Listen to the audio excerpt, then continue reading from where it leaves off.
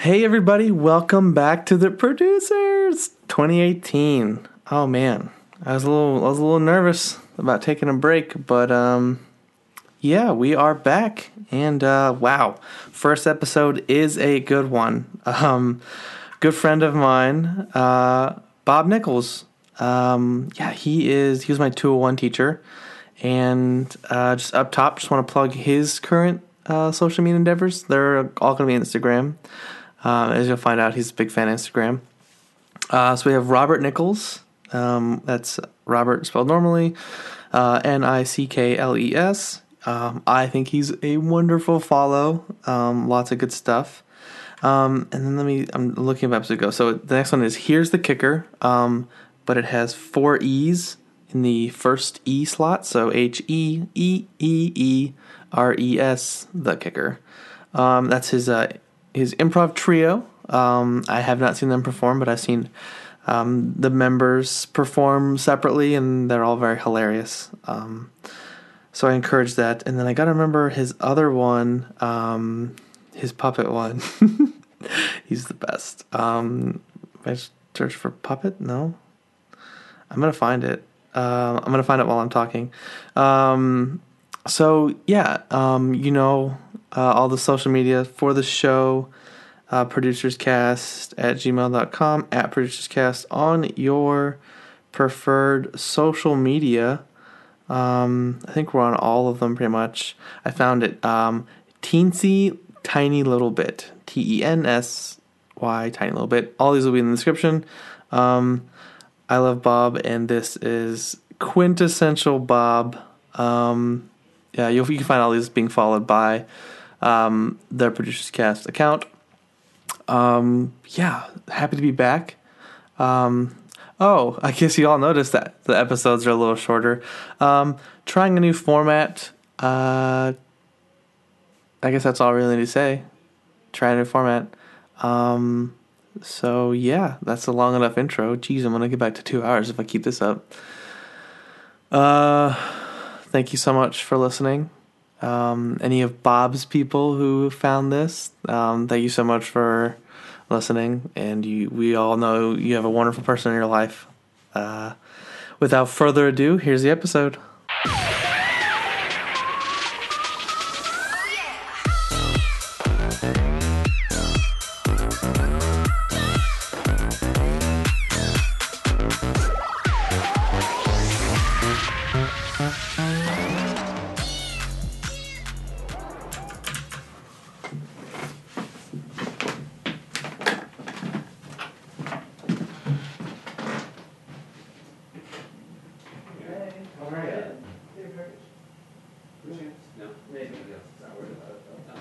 Great.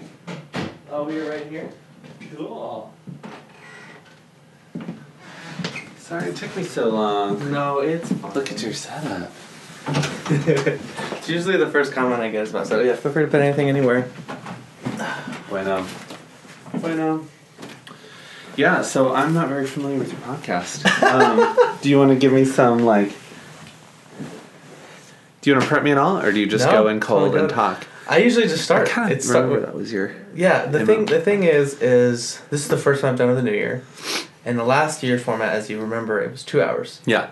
It was basically, but it turned out to be like an hour of creativity and an hour of relationships. Mm-hmm. But I realized that not everyone's as into relationships as I am, or wants to be that vulnerable, which was kind of the intention I set when doing it. I want to be very vulnerable, I want to be very open, and I want to just get into it with somebody who wants to explore things. Cool. However, I decided to tone it down a bit, probably like 45, 15. No hard rules. If it goes over, it goes over. But mostly with the intention of let's shorten it a bit and see if it's sweeter and more condensed. Got it. Yeah, you've been someone I've wanted to have on for a while. Yeah, thank you. Why is that? Is there? I mean, there's a couple reasons. One, just because of you. I also think you're great. Thank you. But also, it kind of turned into this thing where it was mostly improv students that I was having on, people who were in my classes, and it felt really good to kind of like chronicle that, because like if I wanted to go back, I could listen to it and like that was my 1-on-1 class, and that was my 2-1 class, and I wanted to have my 1-on-1 teacher on, but we just couldn't make it happen, and like I was, but so adding you being my teacher for 201 and you being you, I was like, this is the perfect kind of guest I want to have on. Yay! Cool. Yeah. Yeah. So I guess I also because it it feels weird to like wear the host hat, which is what I call it. Like, let's talk about this. Like, let's just talk like about whatever. Because I guess if we have to, and that's why I have to like put it on. But like creativity, I've noticed you have a lot going on. Thank you. Which is definitely a good thing. You know, it doesn't really feel that way. Like, it just feels, to me, it's like I have to keep kind of a channel open for creative work, partly just as self-care and partly as my own, just being how I want to be in the world. And if that's something great, you know, like I'm not necessarily, I guess I haven't used that like open channel language before, but like if there's creative stuff happening in my life, great. I'm just saving space for it versus, you know, some folks are like, you know, I'm trying to get published, or I am trying to finish a kid's book, or I'm trying to book my somewhere. Dance company or choreograph something that's going to be on TV or something like that. And that's great. And I think if you're doing it full time, you have to kind of hustle that way and set goals for yourself. I have some creative goals, but they're not, right now there's still things I want to do. Just because you want to do them. Yeah, my dad retired last summer, and a lot of people are like, oh, you know, you've got, my dad's into woodworking, he likes photography. People are like, you can do that as a business. But for him, I think he needs to keep it a hobby because he enjoys it, and it's a passion. Absolutely. It changes, not that it's bad, but it changes when it's your... I think that's one of the reasons why I love improv, because there's no... I'm not going to do anything with this. It's purely just a passion thing. And especially like this show, like this is a passion thing for sure. So I totally am channeling that. You're a great follow on Instagram. I don't know, because nobody, I've noticed not many people comment. I try to be more about it, but I've noticed I got followed by a couple of accounts of yours of different projects you have going on. Interesting. Yeah. And I want to hear about those. Yeah. So, I'm part of a 3-person improv team called Here's the Kicker, and we have an an Instagram account, and are trying to be a little more conscientious about being a presence online.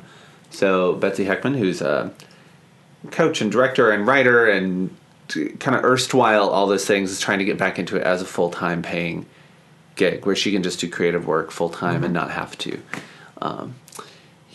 work in retail or office jobs or things that she's less passionate about. She wants her passion to be her job. And so through the team, that team has taken on a little bit more of like, let's have a conscientious presence. Bear Hug actually did that too for different reasons. I was on a team called Bear Hug for a while that disbanded in the end of July. I loved Bear Hug. Oh, thank you very much. And then I started, just one of my little goals, it's not like a capital G goal, is to do a web series by the end of the year with at least 10 episodes. And I'm really into like, I don't know what to call it other than like garbage puppets. I would say trash puppets, but there's actually a really cool group out there. You should follow them on Instagram called Trash Puppets. They're amazing. But like just found materials or throwaway materials and making those into characters. Yeah, and I work with kids a lot, so it's I'm sure it's really good with that too. Yeah, so we started the Instagram just to be like, here's like making puppets, starting to move things from materials that you ignore into something that you recognize as a face, or you're suddenly, because of the way that material's moving or the way that it's changing or the way that you've manipulated it, you're ascribing things like age or personality or profession to this weird plastic Kroger bag, I remember seeing what you had up there, and I was just like, this is the best. Yeah, it was like the New Year's burst. That's all that's up there right now. And I've like posted maybe once since then, but I was like, oh yeah, this is what I want to put a little energy, see if it carries me, if I carry it, if we make it through to the Anything big else? mountaintop of like YouTube, have a YouTube channel. That was kind of the intention I set with doing social media for this show. Oh yeah. It was like because when you do a project, obviously to a degree you want people to enjoy it, which is one of the reasons why I switched. But like, I always say, like, whatever your preferred social media is, we have it, and you can interact with us on that preferred social media. So I totally feel the idea of like, we set up an account to have a presence. That we are here, that exists, and if you go, we'll have a backlog of our work that we've done, and you can see that we have and do things.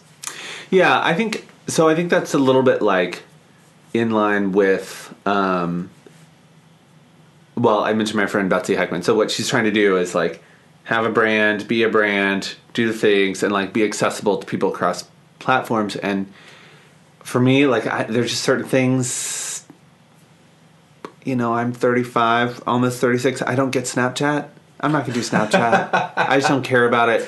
I really love Instagram for whatever reason that just pulls on my heartstrings. I'll do Instagram. Like maybe just for the sake of recording video, Instagram's a little clunky, so maybe that's YouTube, but I'm not interested in being a brand in the same way. So whether you're on all the messaging apps or Facebook or all the things and maybe I'm thinking about that as a borderline millennial Gen Xer, but No, I love it. that's like it's like I don't care if more platforms come out, I don't care, but I'm just doing that almost for me so I can see my stuff, and then when people kind of collect with it as it rolls, that's cool. Yeah, I think that has to be the intention for certain projects. I mean, obviously, there's no hard and fast rule. But, like, yeah, I mean, because the only thing I post on there is a picture of me and my guest. And so, like, I'm probably the one who goes back and looks and, like, oh, there I was, so young. And there's all these other people who are a part of the show. And when I forget to post a picture, it's like, or take a picture before they leave, I'm like, oh, man, and I have to, like, do something silly or funny or something like that. So, like, I don't know. I feel... When I saw those accounts, I felt very strong. I was like, I know what this is. I know what this feels like, and it's nice. It's nice to see someone saying, "I'm doing this, and I'm being serious enough with it to create a new email address and then create an account and post something to it." Yeah, you are a feeler. I know that about like you resonate with like you get an intuition about things. Yep. Like that's a really important part of your. I don't know what you would call it, but that's just something that you really pay attention to. I have friends who are like feeling. Like, what's a feeling? Or they kind of like Sheldon Big Bang Theory style, like calculate out the bottom line and make a decision based on like numbers or something. Well, I feel like you would be the same way, right? Yeah. Oh, yeah. That's why I'm having trouble describing whatever that other way is of maybe more engineered decision making. I think that's why it was so serendipitous for me to have you as my 201. And emotions and having a feeler teach you emotions was just like how it clicked. Did I ever tell you how well things clicked for me at the end? Did I ever get a chance to, like... Tell me now. Verbally. It was so funny because it was like... I noticed this with 101 a little bit. Like, the first 6 weeks of class, I'm like, I suck at this. I'm lost. Week 7, you do a little bit of practice. Like, the little... Like, you run through the show a couple times. I'm like, oh, maybe I am getting this. Like, we're in the basement. And then when the show happened and when it was done, I know the rest of my team, the team was just like... We can do this. That was a great show. That's what we want. Exactly, but it was like it wasn't until the show and actually doing it and saying like, oh, I can do this. And like I've done performances now that we have like a regular like night where like I have to bring emotion, and it's like other than like the show last night or Sunday night, which was not my best, but just like I found it being able to touch into emotion. I'm just like I'm so happy that everything went the way it went, because it's like that was my biggest worry. And so yeah, thank you for that. Yeah, and improv is kind of a fickle mistress master because it's so dependent on like what's in the air that night, who you're playing with, what they had for their last meal, the audience, how many beers the audience has had, teammates. Right. There is a lot that goes into it. Have your teammates talked to their moms recently? No.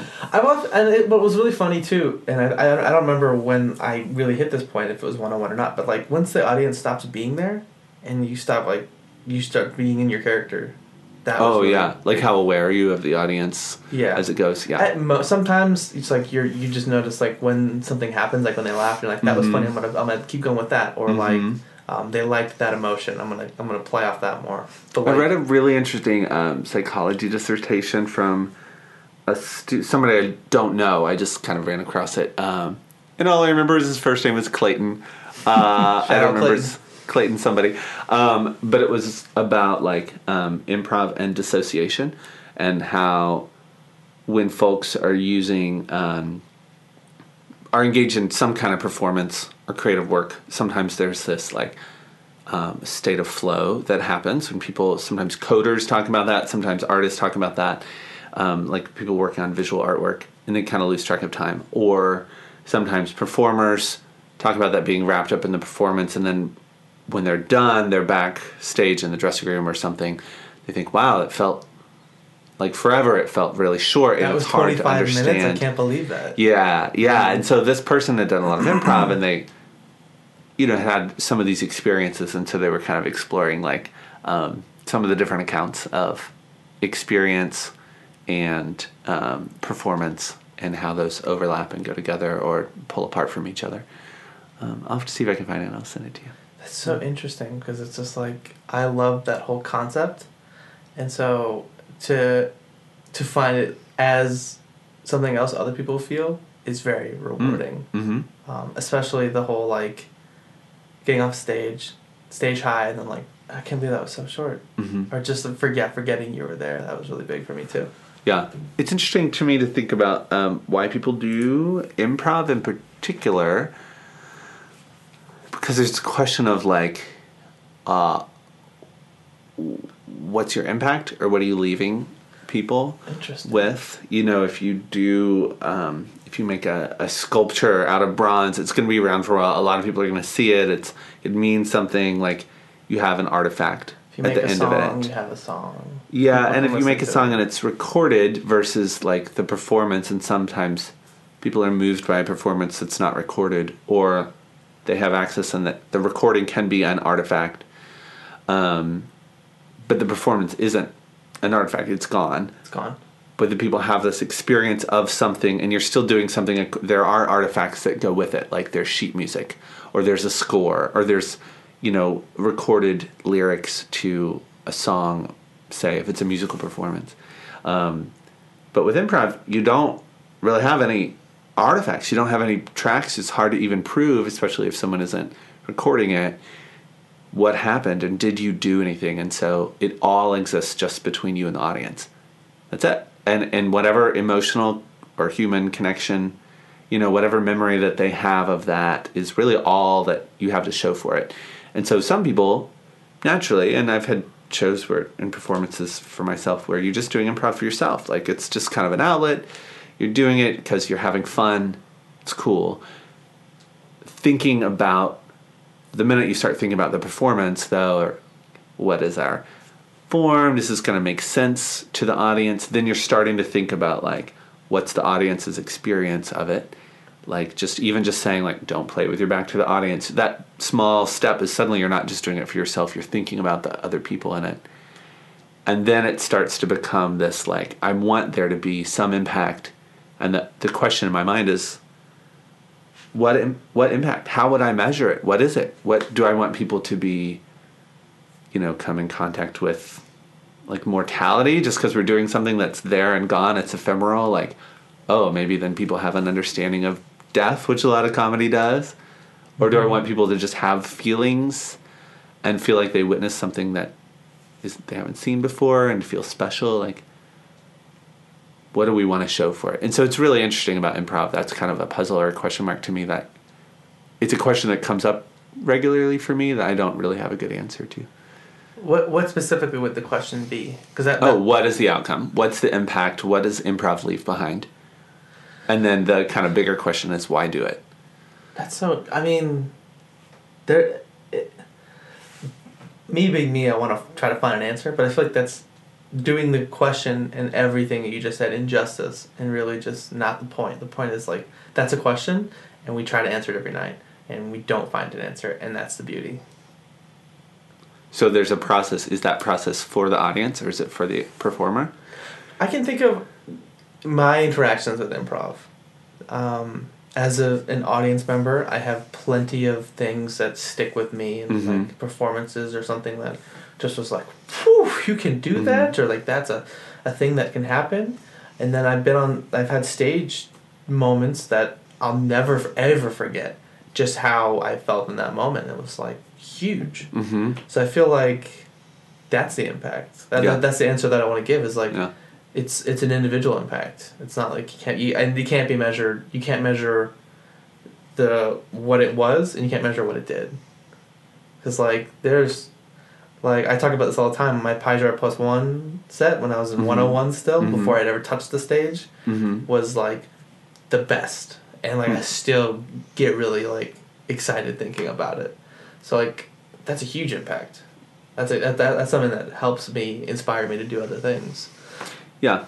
But like someone in the audience that night, just another show, just like a nervous kid with you know David, hilarious David, and, right? Yeah, and I don't think there's anything wrong with that. I think it's interesting how powerful the question is, and it's a question for any entertainment. You know, even like a TV show. Okay, technically, like we have some record, that we have something to show for it to prove it happened, but it's still like. Not a lot of people are going back to watch Night Court, you know, or Perry Mason episodes, and it's entertaining, you know. But also, there's something special about the first time you do something. The first time, like you can play an old game, you can watch an old TV show, but nothing. You do it probably because you want to chase the feeling it gave you the first time, whether it's a show or a game or something like that. Yeah, sure. So that's one of the things improv is. It happens once. There's no record of it. You can watch it again. You won't get the same impact the first time you see it. Yeah. I've definitely experienced that. Like improv's always kind of new, but I've definitely also experienced like, oh, another improv show. You know, like kind of on the darker, burnout, cynical side of things too. But that's you as a performer. Like no one's gonna go to a year's worth of improv shows. Especially if they're feeling another improv show, I gotta go watch this. Like no one's forcing them to go watch. So like that's kind of the beauty is like, especially with I think improv, it's like you go to the improvisational comedic theater and you're like, I'm here just to let go of all that, and that's like the beauty of an improv audience. And I think I'm getting away from it, but that's kind of my thought. Yeah, I think there's escape for sure. I think there's like. There can be fulfillment, enrichment in it. It's when somebody does take something away. I can't attribute the quote, but a lot of the good folks at Art 180, which is like a youth arts program in Richmond that's doing some really great work around town. I've seen on some of their cards and promotional material, art makes your soul bigger, or art is something that makes your soul larger. And I've kind of held on to that little definition of art. So I think there can be things that kind of expand the range of human experience a little bit, or honor or acknowledge the range in a way that's wider than normally gets acknowledged. And then I think even David Pijor at Coalition Theater talks about this. You can do things on stage that you can't do. Or you can bring things that are maybe even taboo or even just like socially not normative. Like you can pick someone's pocket on stage, and we definitely don't get to see that. Even if our pocket's picked, we don't always know that someone stole our wallet until it's after the fact. But we can see that and experience and play with it in a way that takes things that are maybe taboo or profane or like against social norms and bring them out on stage in a way that helps us understand those things in a different way. So I think there's lots of answers to your point. Oh, of course. To the question. I guess those are just mine though, right? That's how it's impacted me, and that's how I see that I see that I may or may not impact somebody else. And I feel like if you ask anyone, it's going to get a different answer. Mm-hmm. Interesting. I love the idea of bringing something that you can't. I just love the idea that I signed up for improv to meet people and to like do something, and like it has such a much deeper impact in general. Done but, like, more, yeah. But like all the things you just said, like yeah, those are all real and probably things I don't think about, but like that's real. Oh yeah, and you can think about it. Like if you get on stage thinking about that stuff, then you're like, oh no, quick, like throw everything overboard, quick, get real loose because yeah, when I go on stage with those things, I end up like, digging through a pile of dead dogs looking for my dead dog. You're like something really dark or really tricky, and the other people on stage with me are like, could you have done anything else? Why did you go there? What's going on for you, buddy? We're worried. Like, okay. So how long have you been doing improv? I started doing... I didn't know you were 35. Improv. Oh, thank you. Do you think I was... Younger. 40, 45? Younger. No, oh, younger. yeah. Yeah.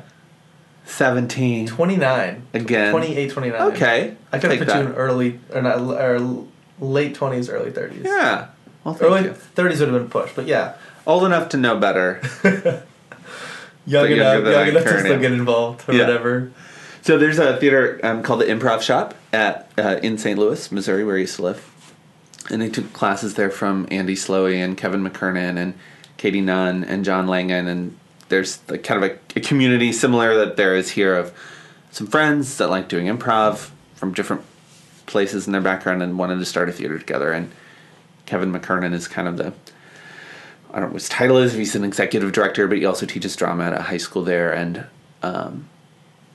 had this dream, and so they just played in bars for years, and then got their own space, and now they have a new space with more than one stage, and it's all super cool.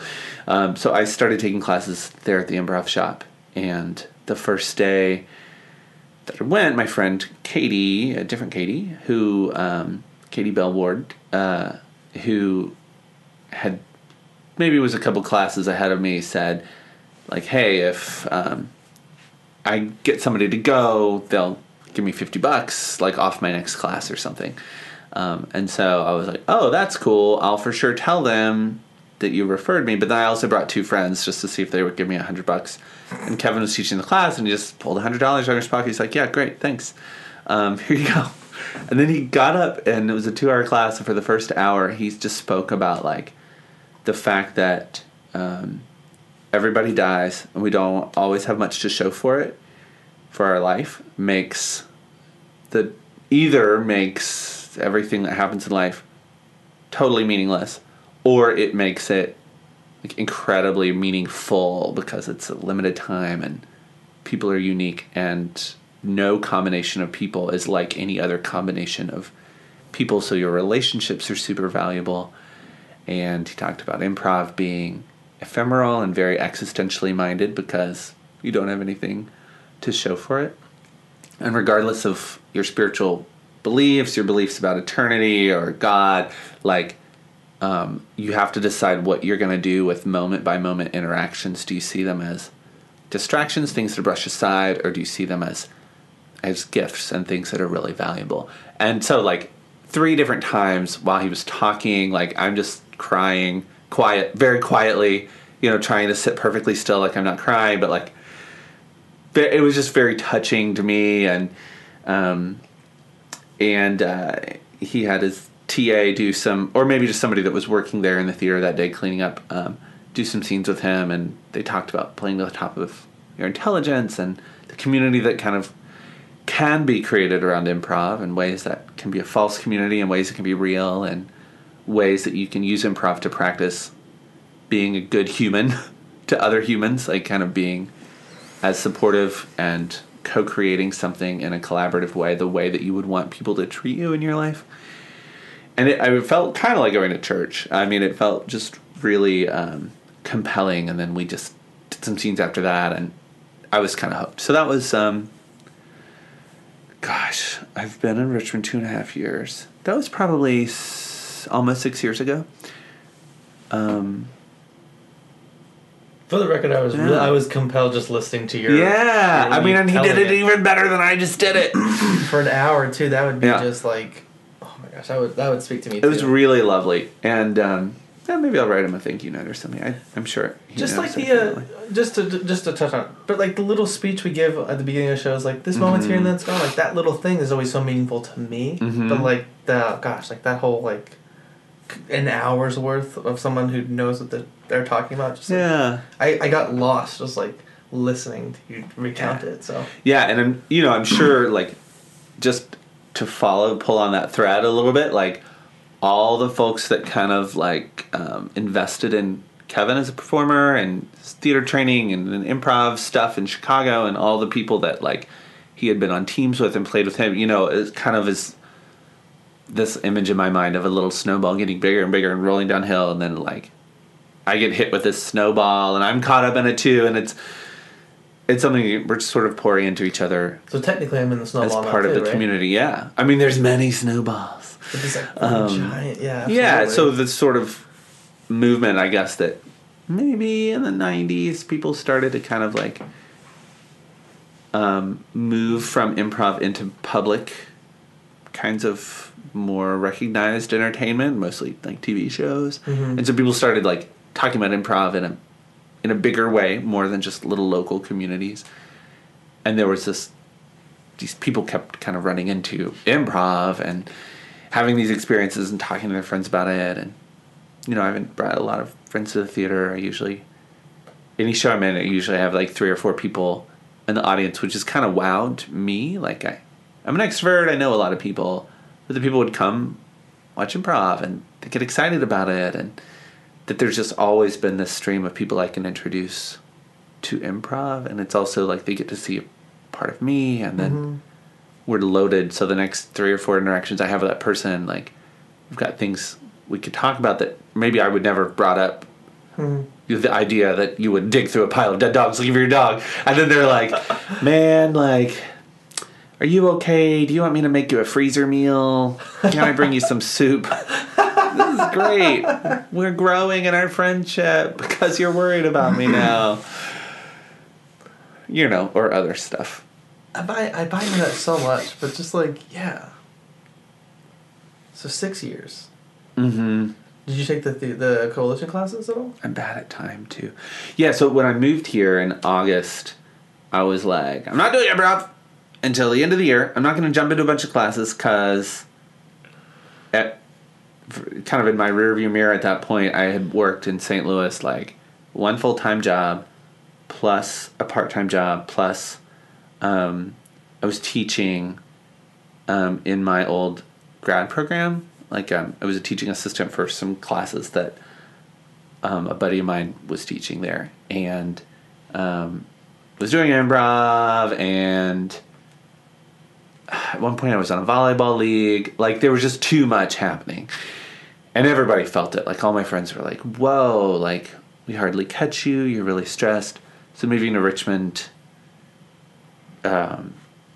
was a nice time to just kind of hit the reset button and take a breath. I was living with my sister and her husband. Did you move here for work? Yeah.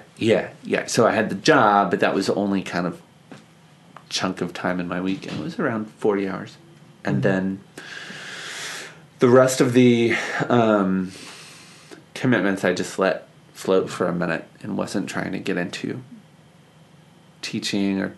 there's always the lure in my profession of like taking a bunch of training and getting certified in different things, and sometimes it's kind of a false promise. Like it's not necessarily going to make you all that much happier or wiser sometimes. So then in January I started with 201, took that for 8 weeks, and then took 301 for 8 weeks.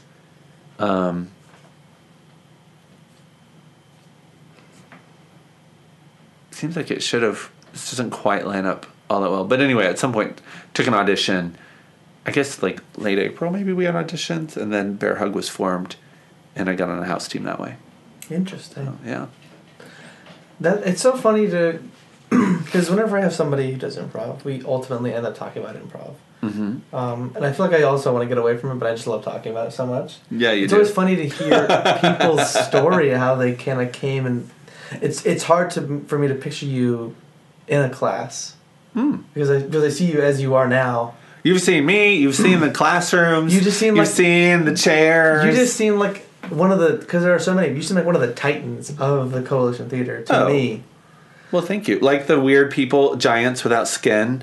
that like attack the city. But then there's this one character that turns into a Titan sometimes, and he turns back to a human. And all the kids that I work with know all about it. Attack the Titans. Oh, Attack on Titan? Is that Attack on Titan? I think it's Attack on Titan. It's an anime? Yeah. Yeah, it's Attack on Titan. I've never watched it, but... Oh, well, there's giants without skin. Interesting. That's how you see me. You know what I mean by a Titan. Yeah, thank you very much. It's, yeah. I don't see myself that way. Maybe I'm wrong, but yeah, I appreciate it. I'll take it. Because I remember, like I see, like, Ryan Clatterbuck is another one, but, you know, when I had him on, because he was on the show, like, in the second month, he was on the show, and it was just like, this is a big get. And I still feel like you're a big get. So thank you. I'm all about buttering bread on this show. I can tell. So other than improv, what else? All these creative things. So the puppets, that's just like a fun thing you like to do. Mm-hmm. Improv. What else gets your creative goal? So like reading a lot of fiction and poetry stuff. Have a particular fondness kind of for young adult fiction. And there's folks who are way more knowledgeable about that than I am. But, and then I do some creative writing too, mostly like poetry stuff. And I have a friend, and I used to call my friend Michelle Volmer my creative writing partner, but we just Skype every other week and talk about like being creative and trying to keep the flames alive in our lives of creativity, and we don't write that much. So I can't really call my friend Michelle that anymore. But maybe in the future we'll use that term again. So that's kind of a big deal for me. And then I always grew up in a family that was like singing and telling stories. And I'm religious, grew up religious, and so I go to a church so I'm always singing at least once a week for like an hour.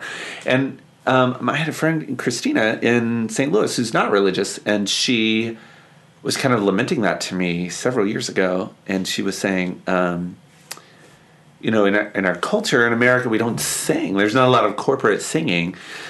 And so she loved getting people together and singing. And she's like, you know, I'm not all that musical, but I just like it. People are breathing together.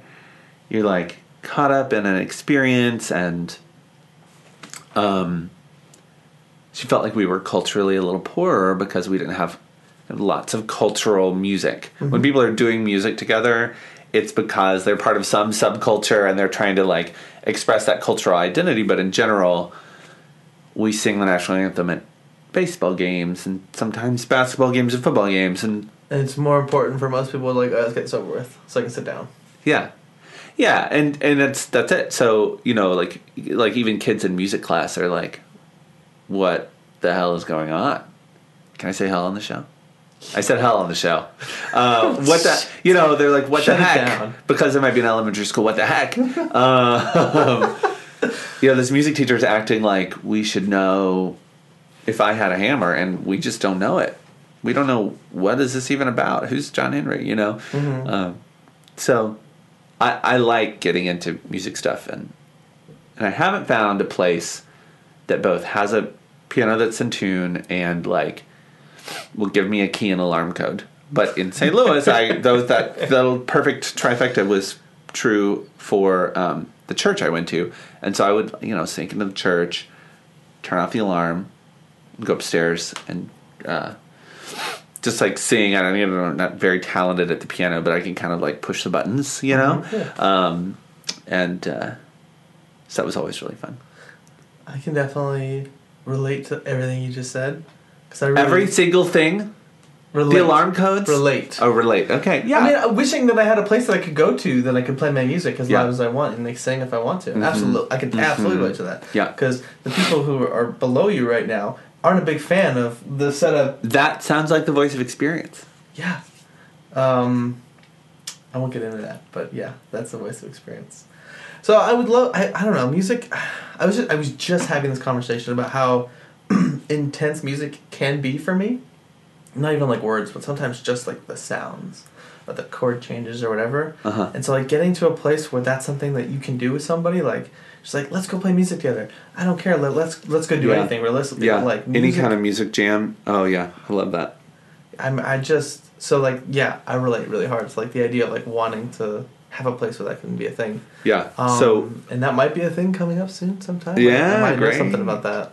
My friend Kathleen Throw used to be the music director at that church. She retired, stepped down while I was there, but she had a saxophone. I don't know if it belonged to her or the church, but I used to play the saxophone. And then when I left, I used to live in Brussels, and when I left Belgium, I kind of was in the process of quitting my job, and I contacted a friend there that had a kid that wanted to play the saxophone and just said, hey, I have the saxophone, can I leave it for you guys? Would you want it? Because it was too expensive for them. And so I got rid of my saxophone then, moved to Houston briefly, and then to St. Louis. And then Kathleen was like, hey, if you'll play the saxophone occasionally at church, then you could just keep it and play and practice and do whatever you want. And so that was a really cool thing. But right now I don't have a horn. I don't have a saxophone. But That's a bummer. yeah, and I don't have my chops or anything like your chops. My embouchure. What? Yeah, so with saxophone, you can't see this, listeners, but I'm peeling my bottom lip outward. You just build up a ridge here of tough skin on the inside of your bottom lip, because when you play the saxophone, you cover your bottom teeth, and your lip cushions and stabilizes the reed of the mouthpiece on your bottom teeth. While the top of your mouth goes, and your lips have to make a really tight seal around this mouthpiece so that the reed, which is sticking into your mouth, can vibrate really freely, like a millimeter or so away from the hard plastic mouthpiece. And then that vibration amplifies through the whole instrument, and you're doing all the finger stuff. So you build up guitar calluses. Yeah, you get a callus on the inside of your bottom lip. And then you also get these extra muscles. I mean, your lips get real buff. Buff lips. Because if you don't have that, then you're playing hard or playing for a long time, you start leaking air, and it's harder to get a good tone out of the horn. Yeah. Interesting. That's so interesting. I feel like I'm bummed that you had to come on when the show's shorter, because I feel like just go into it even more. Yeah, it feels so weird that there's not that much time left. Is there anything we didn't touch on creatively that I just don't know to ask about? Well, what kind of things do you normally talk about? Whatever you're into, really. So the show's called The Producers, and it came about because I wanted to be more creative. I had gotten out of this relationship where I just wasn't feeling very creative. I wasn't investing in myself, and it was the 3 things I want to do: music, comedy, and I want to do a podcast. And so I was like, well, what if I do a podcast about creativity?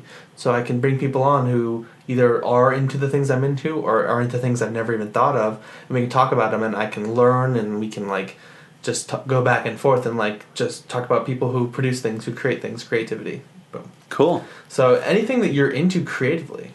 I do think just a little more philosophy, but I do have twin bones to pick with creatives these days. This is maybe another time I might sound old, but I think people are really concerned with expressing themselves, and also have this fragility about it these days. I do too, about I want to be able to express myself in this way and not get any flack for it, and just kind of be this free spirit where I can just do my thing, and I don't want people to criticize it or bump into it or analyze it too much. Yeah, I'm curating the way people see my life on Tumblr or Instagram or Facebook or whatever the things are, Snapchat, even though I don't have it.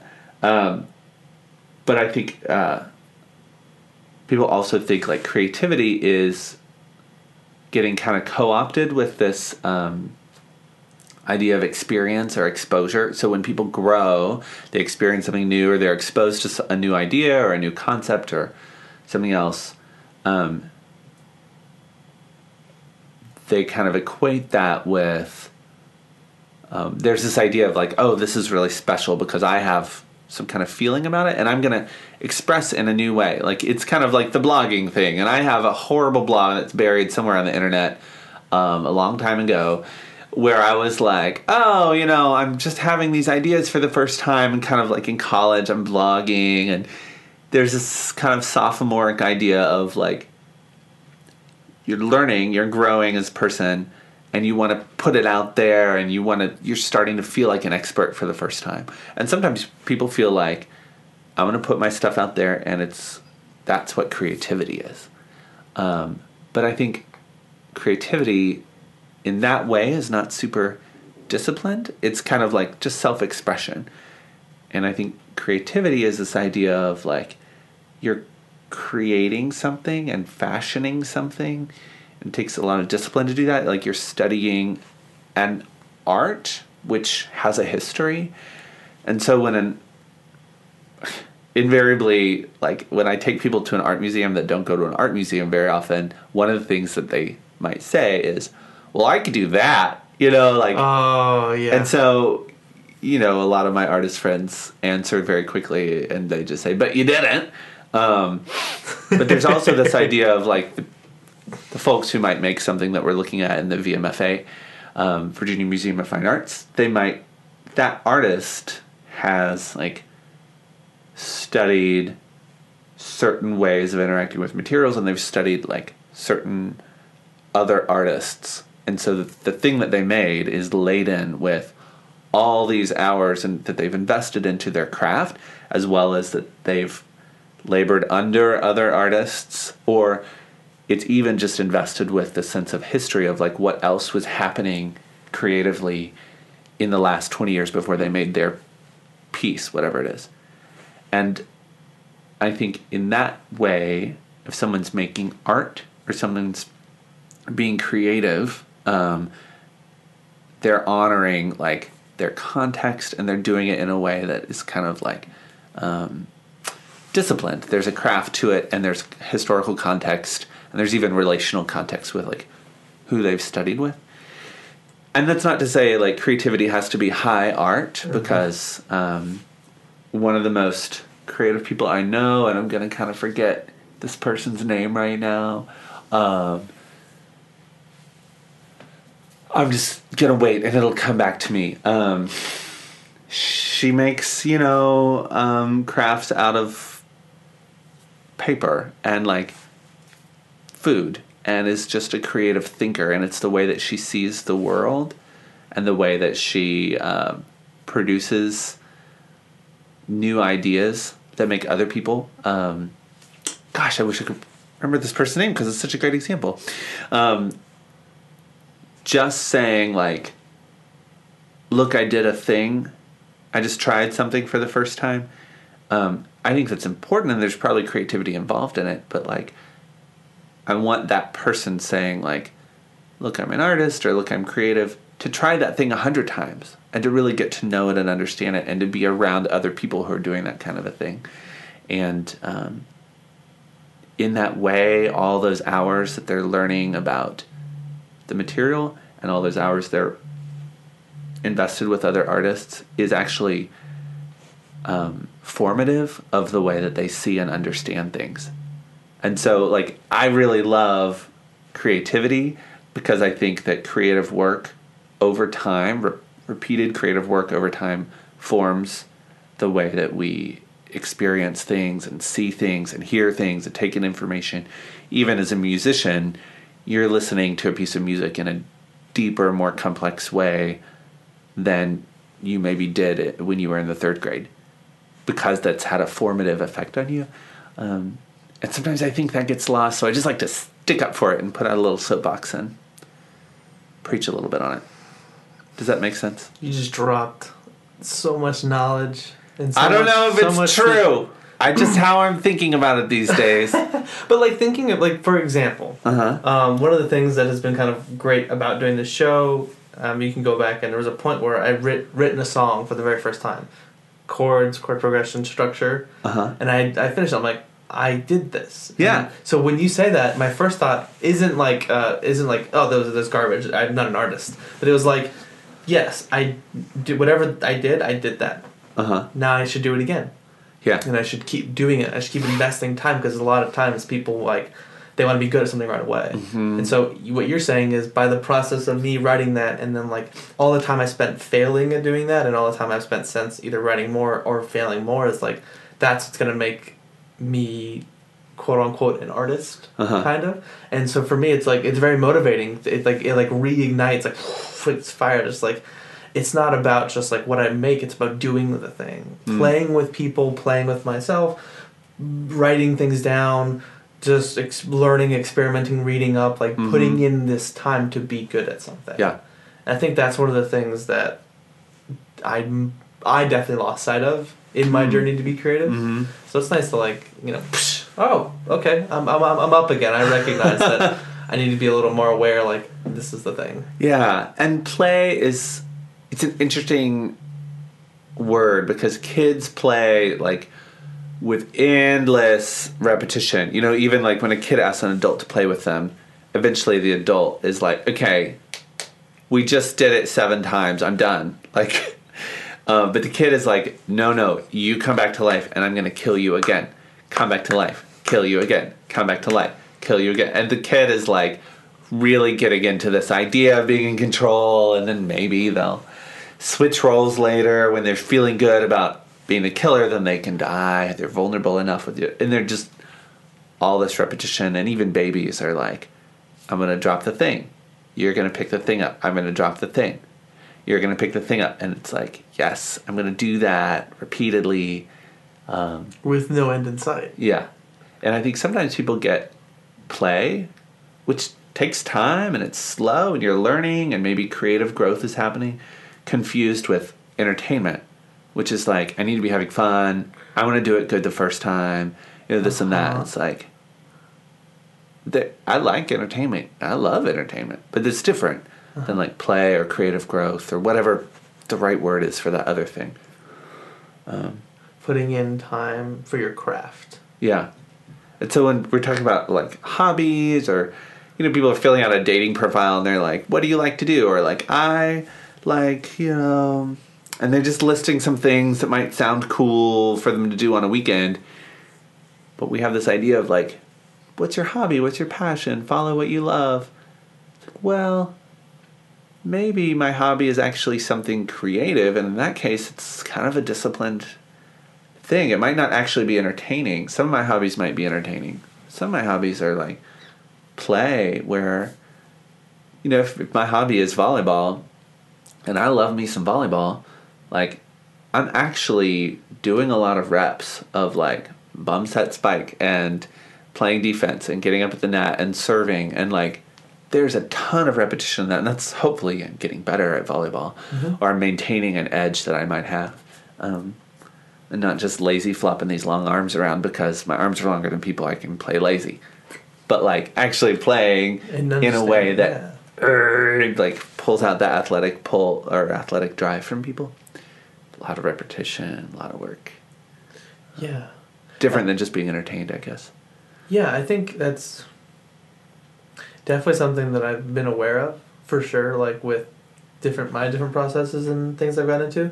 And when I think about it, it's I wish I had put more time into this thing that I had been doing, or I wish I had done this or that, or I like that I did this, things like that. And so, no, that resonates. Everything. This is an episode I probably will listen to again, just because of how. I'm gonna listen to it too. I'm gonna be oh no, what the heck did I say? What the hell did I say? I can say it. I can say hell. My parents are gonna totally ground me. Yeah, this is also speaking of. Not that being a podcast guest is this really high calling or craft, but this is the first podcast I've ever been a guest on. Really? So any podcast I'll ever be a guest on in the future, I'll be oh, I was first a guest on Jonathan's podcast. That's so great. Yeah. I want to ask you host hat again. Yeah. My favorite thing to talk about in general with life and stuff is relationships. How do you feel about relationships? I'm for them. Yeah? Yeah. All right, we can keep having relationships, everybody. It's confirmed. As you were, everyone. I just growing up for me, I guess looking back, I was so encapsulated by the idea of love and building a really strong bond with another human that, like, growing, like, as soon as I hit, like 15 or whatever, the next 10 years I was in relationships all the time, like, at least a solid 8 out of 10 years. And so going through that big breakup where I was like, I just lost all sense of individual self. I'm like, I need to step back and, like, really, like, take control of this idea. Like, yes, that's a great thing, but if I don't have something or something. So that's kind of been my journey. And so I like to hear other people's because it's usually very influential. You don't have to get into whatever you don't want to get into. Into the weeds. Yeah. But feel free to, of course. Yeah. So, thinking about romantic relationships. Yeah. Yeah, I remember I guess it'd probably be like early, maybe first grade. I was at Fort Hill Middle School, or maybe, and then I moved that year to Weberwood Elementary School, and maybe then it was second grade at Weberwood. Somewhere in there, I started to realize, like, oh, like, my parents are still together. That's interesting. Like, I had an awareness that my parents were not divorced just because so many kids, like, were like, oh, I'm going to my dad's this weekend. And I was like, what's that? You know? But I just started to have this feeling of, like, being different because my parents were together, which you would... Culturally, these days is not the norm. Yeah. You're the weirdo. Yeah. Practically a freak. And even as recently as, maybe 8 or 9 years ago, my grandmother and I were together in Oklahoma, and my parents weren't there. But she kind of turned to me and she's like, you know, your parents really have it. I was like, what? She's like, they've got that spark. What are you talking about? She's like, you know, they just, that's true love. So it's kind of a thing that, like, my parents have had this really great marriage. You know, they're flawed people, but they've really had this amazing relationship. And there's a sense in which I'm kind of like, well, great. Like, I'm not going to try to top that because whatever, you know. But then, like, that's really has been a resource for me, knowing, like, I can always go back to them. I'm not going to lay something on one of them that's so overwhelming that they're just undone, because they're going to pull in the other and kind of tag team it, and it's at least like I'm outnumbered. When it's me versus my parents, they have at least roughly 2 times the human capacity that I do as one person, and so I can kind of, like, go to them with heavy stuff or lay some hurting on them, and they're going to figure it out. So that's been interesting, you know, for a family. There were 3 kids, so I guess they were outnumbered. I don't know what they would say if they had that experience of me.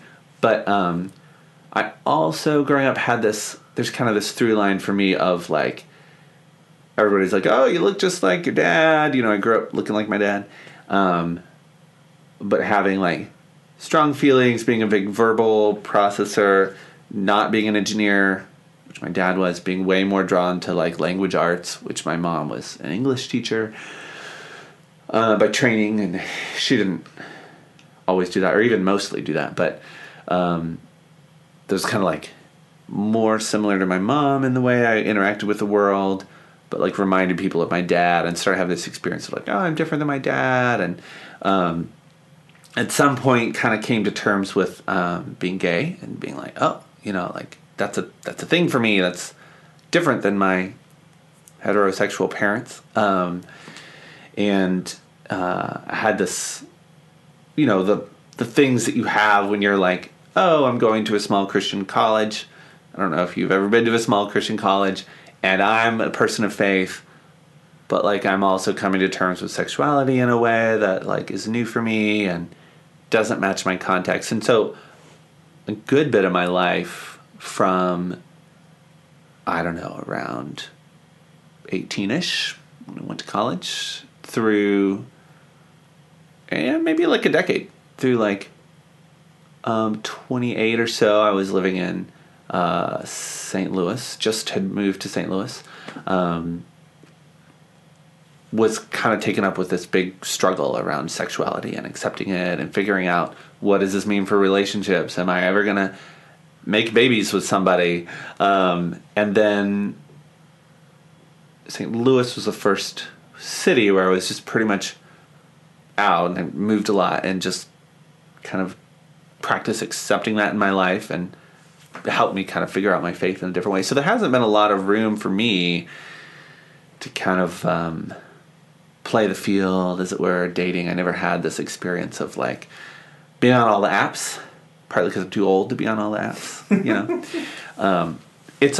I just want to say it's my birthday on Saturday, so I'm like really into making old jokes about myself. I feel like most of what I've said on the podcast is like, I'm this old man, turning 36, and so it's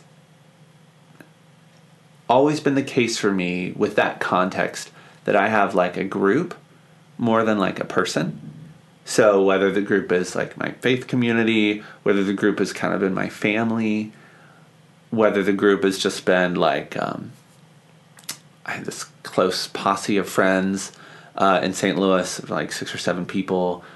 It was like Angela, Kyle, Neil, Nathan, Heidi, Tanya, and then this other group of people that kind of coalesced around my friend Jamie. My college roommate Jonathan was in St. Louis, and so there was these different kind of interchangeable pieces that like would take vacations together and be in each other's houses and share meals. In college, everything is kind of about group. I was an RA. I had the dorm. I had the hall. Like, and anyway, it was just a college of like 900 students on top of a mountain, and so there was a lot of like, well, here we are. We've got each other. And even now, it's kind of that way as an extrovert, as somebody that does a lot of hospitality, having people in my house. Like, the group has been really huge for me, and I both feel like, well, I feel like I may not be answering a question, but I also feel like that has both enriched my life in a way that a lot of people miss, who are really focused on being an individual and dating, finding the right person. Like, that puts a lot on that relationship, versus like finding and creating my posse is a little bit like people can kind of share the weight of community building together. But it also maybe has boxed me out a little bit I mean, there have been definitely long periods where I've been like, whoa, taking myself off of the dating hook, out of the dating pool, just to focus on spirituality, religion, celibacy, being with people in a more corporate way. I think I probably would have been a monk if we like had monks. I mean, I know there are orders these days, and I'm not Catholic, so that's a little different. I'm not Buddhist, and that's a little different. And so, you know, there's other traditions in the world. But can monks be silly? Oh yeah, yeah. You should Google like Zen Buddhist monks playing.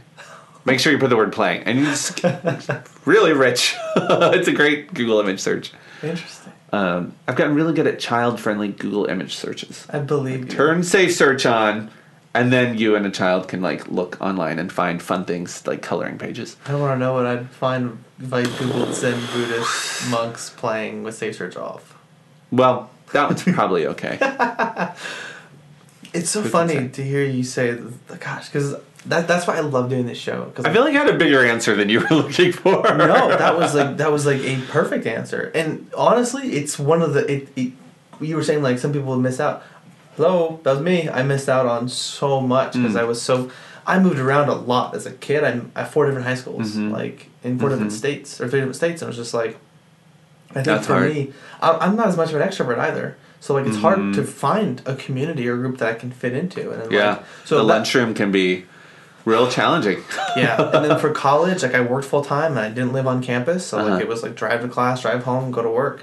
And so like for me, I think that's one of the reasons why I was so drawn to these relationships, because like I don't know how to find a group, but I know how to find somebody, and like I'm a very passionate and caring person, so like people are drawn to that, and it's nice to have like a relationship. And I mean, in college, I was in a 2.5-year relationship that was like really good. Like we were really good for each other, and like it allowed me to kind of feel safe to branch out and do other things, with meet other people and find a community. But like this is the first place I've lived, and I lived in New Orleans for 5 years, but like I was in college. I feel like any kind of school takes away from a lot of things that you want to do. But like this is the first place I've lived where I haven't been there, and like I'm kind of building a community, like having like an improv team and like all these things, like building on that. And so like hearing you talk about that's like exactly, I don't want to say opposite, but like there's just a lot of like contrasting ideas there. Sure.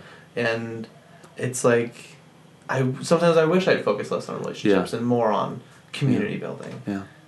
And Well, I get a lot of credit around the word community. So I was a community development major at Covenant College, and they have a great little program there. And then I worked doing some community mapping and community organizing for a nonprofit in Europe, in Belgium. And then got a social work degree, and even now I'm working doing like quote unquote community work, even though it's mental health work. And yeah, I think people just love this word community. Mm-hmm. But I also had a lot of ready-made community, both through my faith community and finding a church. Like, it just gives you, you're going to get like 10 meals out of the year with some family that like invites you over. Like, you're just going to get at least 10 free meals. Like there's pros and cons, sure, to organized religion, but you're going to get some free food. Okay, cool. And you're probably going to get 10 more free meals at the church at some point. Mm-hmm. It's a funeral, or there's a potluck, or there's a wedding, like those things are happening. Which, at times when I've been in a season of like, doubt or ready to leave my faith and just throw the whole thing in the dumpster, that honestly has been one of the things that has kept me, like not just the free food, but like the community. And I know there's people who care about me here. And it's been really challenging to think about my friends who are not religious, or my friends who, for whatever reason, are far from their family, or maybe their families burned bridges with them and they've had to kind of start over from scratch. Like, man, that's tough. And then if somebody's going through unemployment, they lose that kind of ready-made community, or if they live in a neighborhood or with neighbors where it's not safe, you don't talk to people on the street, man, that's a hard community. And so I have a lot of privilege coming in with a lot of ready-made community, and even just like, my family's tight, and my extended family, I know most everybody, and we're on good terms. If I ever end up in Tallahassee or South Central Oklahoma or Ohio, like I can find my way into someone else's home and get fed and a hot shower. Yeah. And probably somebody will take me bowling, Not everybody can say that about Tallahassee or South Central Oklahoma or Ohio. Ohio has great bowling. Yeah. Just want to say. Keeping the dream alive. I think that's exactly kind of what I've been searching for. Because, you just described me with, like, having a lot of, like, uncertain community. My family's far away. And, I don't really know many. I don't know any people in here. So, like, it takes a while to get roots and to get, like, the network going. Especially having moved so much. Like, at this point, my typical process is like, all right, where should I move next? Yeah. Where should I go? Depending on how much you've moved and what your average length of stay is, you may just not have a lot of experience with, like, years 2 through 10 in a place. And I know, because I moved a fair amount. I did have a long stretch in West Virginia, but where we moved different houses, but around the same kind of metro area. It was Charleston. West Virginia doesn't have really metro areas, but we lived in South Charleston, West Virginia.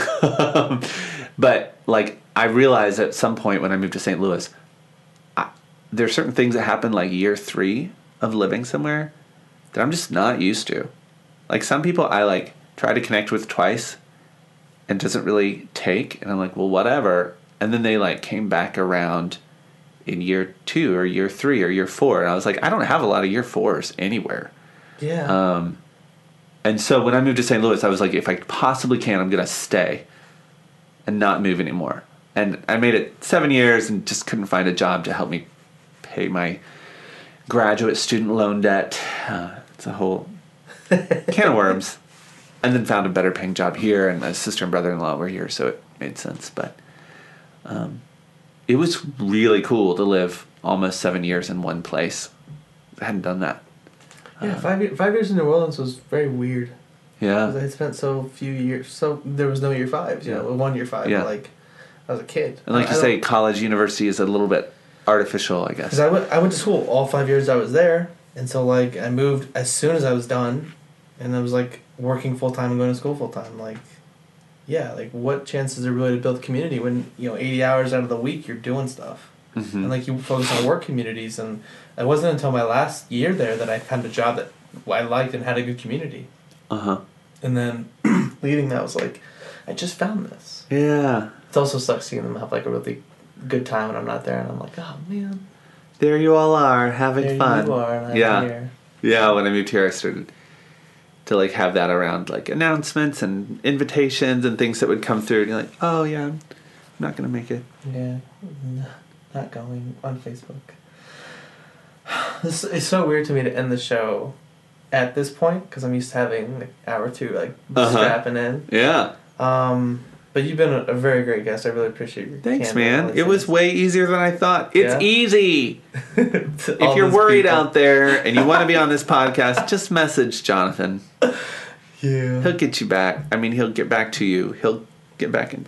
But I feel like the quality of, because I feel like you like listening to you talk was just great. But like, I wonder how loose you would have gotten an hour or two, like what because you probably would have run out of like smart things to say. I'm kidding. But. Jonathan is pumping drugs into both of my arms, just so you know. So when he's talking about getting loose, like, I'm under the influence. Please send help. I can't move my legs. So the difficult thing, surprisingly, is knowing when to end it. Yeah. Like how to end it. So I found most podcasts I've noticed have like a phrase, and that's just like cuts. I don't want to like follow that trend. But I found like a thing to kind of signal the end, and then we kind of just fade. And say You don't like my thing about not moving my legs? Wait, what? You don't like my thing about not moving my legs? What do you mean? You're pumping drugs into my body? I thought that was a great ending. No, because I have my own ending. Oh yeah, show, you should be able to end it because it is your body. I just completely glossed over it. Like yeah. I want to know. So I end the show the same way. Okay. What's the weirdest thing in my room? I have a room full of eclectic things. It's a very weird, interesting room. Oh. You've had about an hour to sit and stare at certain things. I've only kind of seen half of it. I'm turning around to see weirdest things. But yeah, I will veto things that have been said before too many times, and if you have a question, I'll tell you the story after. Because I don't want to like repeat too many things. Okay. So, the thing that's catching my eye the most is this flag. It's mostly, let's say, like, 3/4 of it is this wide white stripe, and then maybe a quarter, maybe like a fifth of it in the top, maybe even a seventh of it is red, and the seventh is the blue at the bottom, and there's 3 gold fleur-de-lis in the middle, and that's very similar in color, not necessarily design, but also the fleur-de-lis symbol to the St. Louis flag, although the St. Louis flag has this weird Y, blue Y that kind of goes from the corners and across, and it's the Missouri and the Mississippi rivers coming together, but used to be part of France and honors that with fleur-de-lis symbols all over the city. So that flag is just standing out to me in this moment because I talk so much about St. Louis. Yeah. So that's a New Orleans flag. Aha! I knew there was a connection. I bought it on Amazon, and they gave me 2 on accident. I bought one on Amazon. My friend was taking a boat from New Orleans to New York, and I wanted her to fly the flag, so I bought her a flag. They gave me one, and then I already had the USA flag and then the Union Jack flag because I found them at Goodwill, and I like kitschy things, I guess. And so I bought the Virginia flag when I moved here. But just like I feel like they take up a good amount of wall space, and they're like really nice in my opinion. Yeah, they're symbolic. Exactly. Yeah. And then the you didn't ask, but the thing over it, the We Heart John, on my last day at that really good job I mentioned, they hung up a little sign for me. Oh, there it is. Amongst other signs and balloons, and I kept that because it was just like really, really nice. Yeah. Somebody brought their markers to work. They always did. You have any? You want to plug your social media? I'll plug it again at the top. Oh yeah, Teensy Tiny Little Bit is the puppet channel. Robert Knyckels is the me channel. Channel. They're not channels yet. They're just Instagram accounts. And then here's the kicker. Yep. Here's the kicker. I cannot tell you how to spell it. It has I'll find them and I'll an odd number of E's. And here, it's like, here's Johnny, but it's not Johnny. It's the kicker. Yeah, good luck. Good luck, all you listeners. Thanks, Bob. Thanks, John.